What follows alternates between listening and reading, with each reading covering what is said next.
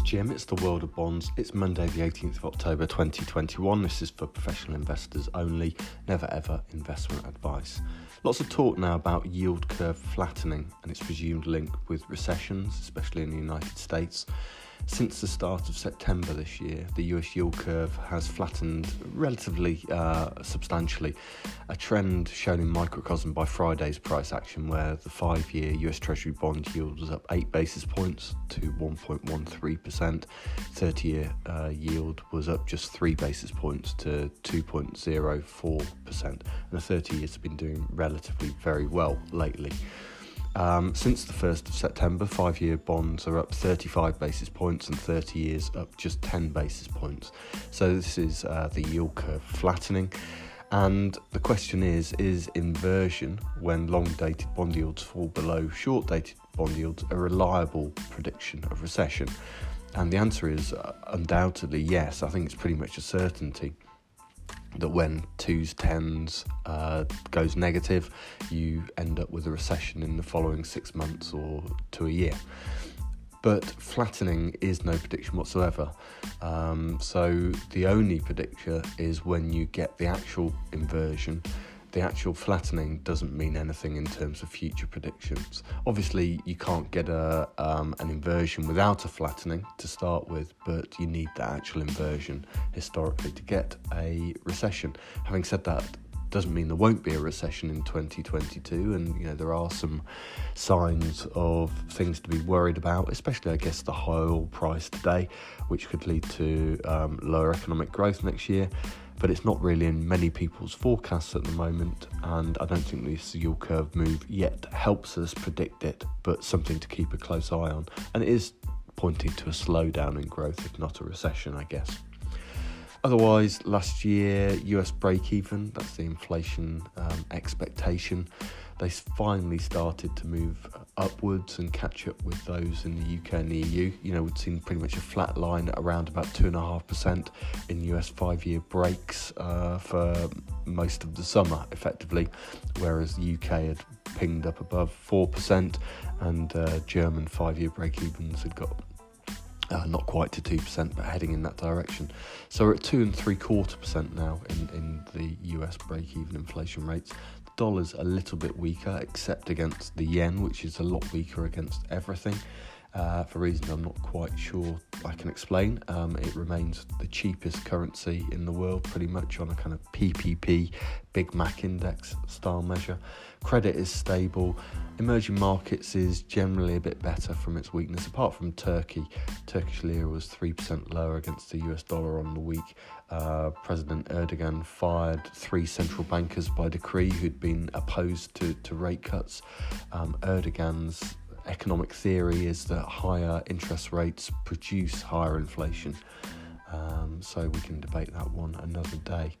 So today I'm going to talk about the Latin American debt crisis of the 1980s, and there's no real reason for that except I found the Fed Reserve History website page, which has kind of shortish essays about a number of economic incidents, and I thought I'd read up on the Latin American debt crisis of the 1980s. So you can find it online. Fed Reserve History is their website. So I just want to give a quick history lesson because I found it quite interesting, something I knew about but not probably enough. So this is about the defaults that Latin America saw after the 1970s and really into the 1980s, which has been known by some as a lost decade for Latin American growth.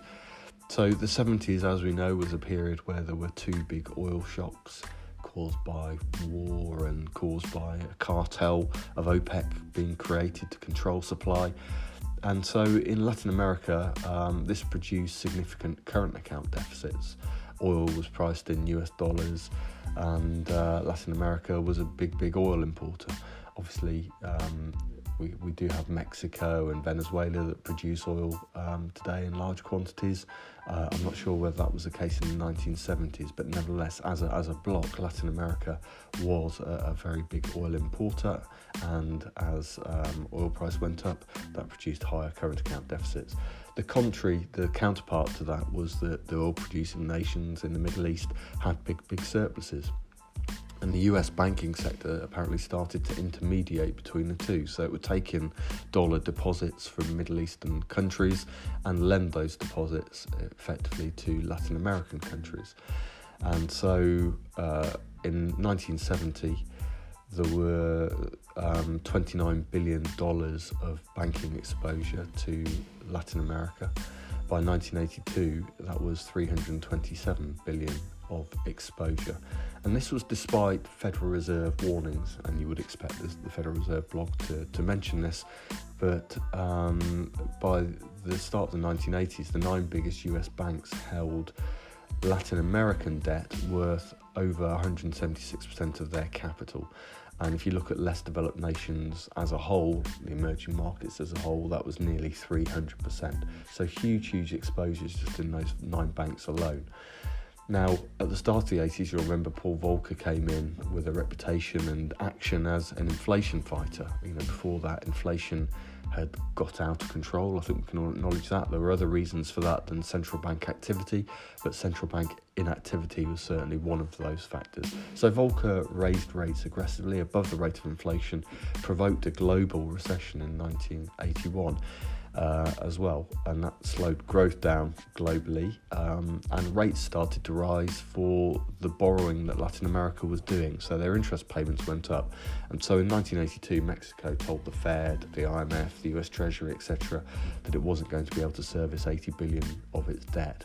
And as a result of that and other, the similar factors taking place across the developing markets, 16 Latin American countries, 11 other emerging markets had to restructure their debt.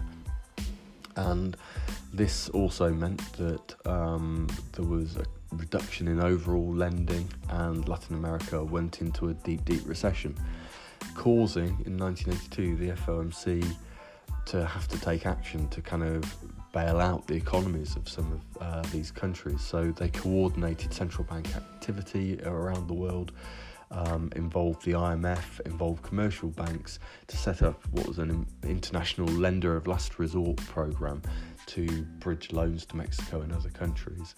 And in return, this is the controversial bit, and kind of created this reputation that the IMF still has today, and that you see in Greece when it went into Greece, that it has an agenda, and that agenda is structural reform, which includes things like eliminating budget deficits, trying to boost exports to earn US dollars, and repaying the debt. So they are trying to help everybody, but it always feels like the austerity program, the structural reform program, kind of piles bad news onto emerging markets and other countries, just as they need the flexibility to borrow more and spend more and invest and so forth.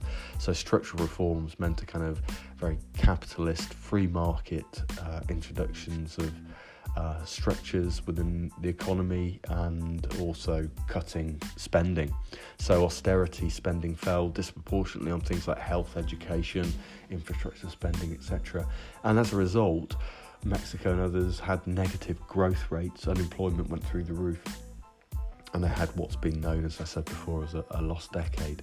And so in some ways you could argue that the negative growth rates made it even harder for the emerging markets to service debts, and kind of perpetuated the problem. It became clear that those debts weren't going to be repaid as a result, and banks started to provide for loan losses. So by the end of the decade, by the end of the 80s, they needed to do something about it. The banks were in big difficulty. Treasury Secretary Brady, you've heard of Brady bonds, which was one of the things he did to help emerging markets restructure their debt. He argued that what was needed was a permanent reduction in principal, so it was no use just cutting interest payments or giving debt holidays or so forth. You had to write off the debt, and so about a third of it was, 61 billion of the debt was forgiven, but there were more economic reforms required. The Fed concludes in its paper, in a section it calls Lessons Learned, that these banks were warned that their debt that they'd taken on from Latin America was unsustainable, and they were overexposed, but nothing was done. and that was a big lost opportunity.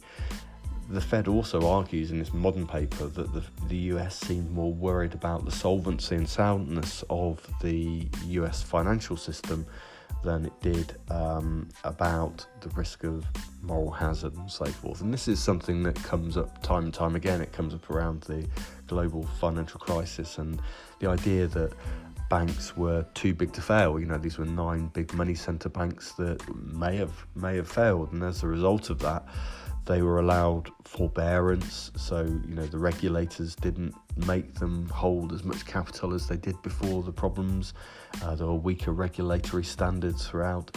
And I think that this Fed paper implies that that's led in the future to higher risk-taking than there would have otherwise been. So this lesson around Latin American debt crisis of the 1980s has set the scene for US banks and global banks to be more reckless in the future by delaying loss recognition, etc. It's weakened market discipline, set a dangerous precedent for the world, and created the idea of this too big to fail banking sector. So quite an interesting paper. I enjoyed reading about Latin American debt crisis and the strong dollar that effectively caused it. Have good weeks. Catch you soon. Bye.